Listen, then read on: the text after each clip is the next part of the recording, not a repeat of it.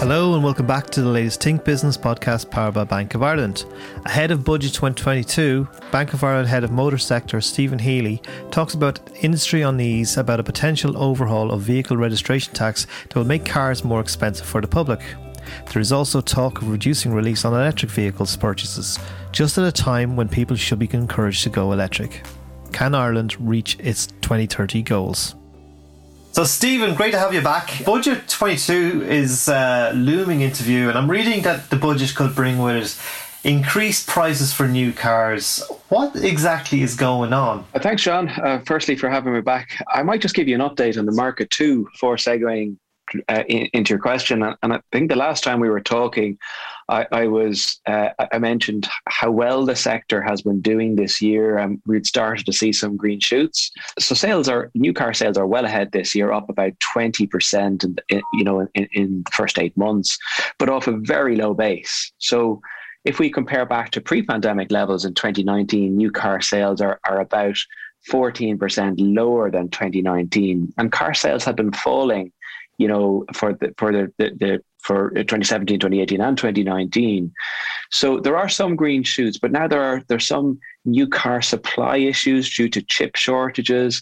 There's also used car shortages in the market as the market was depressed for the last couple of years due to COVID, and less new cars were sold, and not to mention Brexit and a number of other issues. So getting back to your point, just to frame the chat about this, last year the government adopted tax strategy group recommendations to overhaul vehicle registration tax in Ireland. And essentially, what does that mean? It led to higher prices for new cars for consumers. So who are the tax strategy group? I hear you say it's an interdepartmental committee chaired by the Department of Finance, and its membership comprises mainly of senior government officials. So they've met again this year, and again they're making recommendations for government in all areas of taxation. But with regard to motor tax, they've made some suggestions to government, which has been very alarming for the motor sector, and concerns are now rising. So the submission that the TSG made in their paper would lead to further tax increases, which would lead to price increases for Irish consumers. So there was an Irish Times article there during the week. I'm not sure if you read it. It suggested that the average price increase would be about €1,500 on a new car. And that's quite significant, because last year, let's call it the beginning of this year, it was €1,000. So it's another €1,500 on top. And what's really surprising about it is when you look at the detail of the paper, the TSG is suggesting lower electric vehicle reliefs going forward, effectively meaning that electric vehicle prices would go up next year. And in my view, that's completely counterintuitive. We're only at the beginning of the electrification journey. There's 2.2 million passenger cars on Irish roads. About 1% of them are electric at the moment. And to put the Irish fleet into context, there's 243 million passenger cars on the road in Europe, and another 35 million in the UK.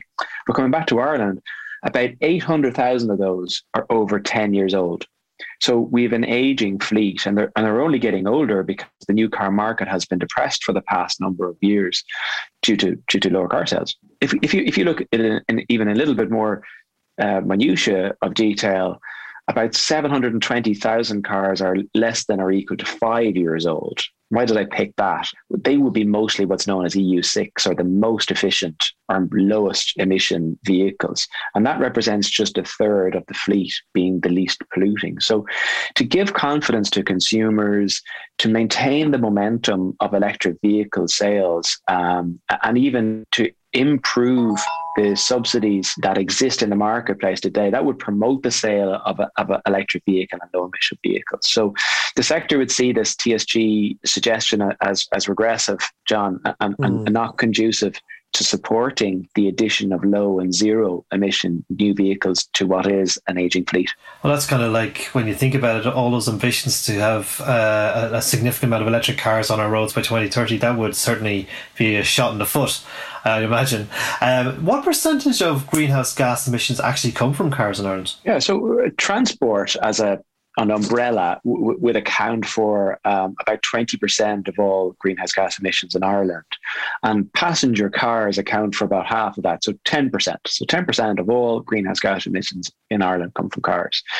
The Climate Action Plan targets in 2030, just to your point, about 840,000 electric vehicles, electrically chargeable vehicles to be on the road. And you might remember in our last podcast, I mentioned that an electrically chargeable vehicle is the total of a full battery electric vehicle. So your Tesla and your plug-in hybrid, let's call it a Kia Niro as an example.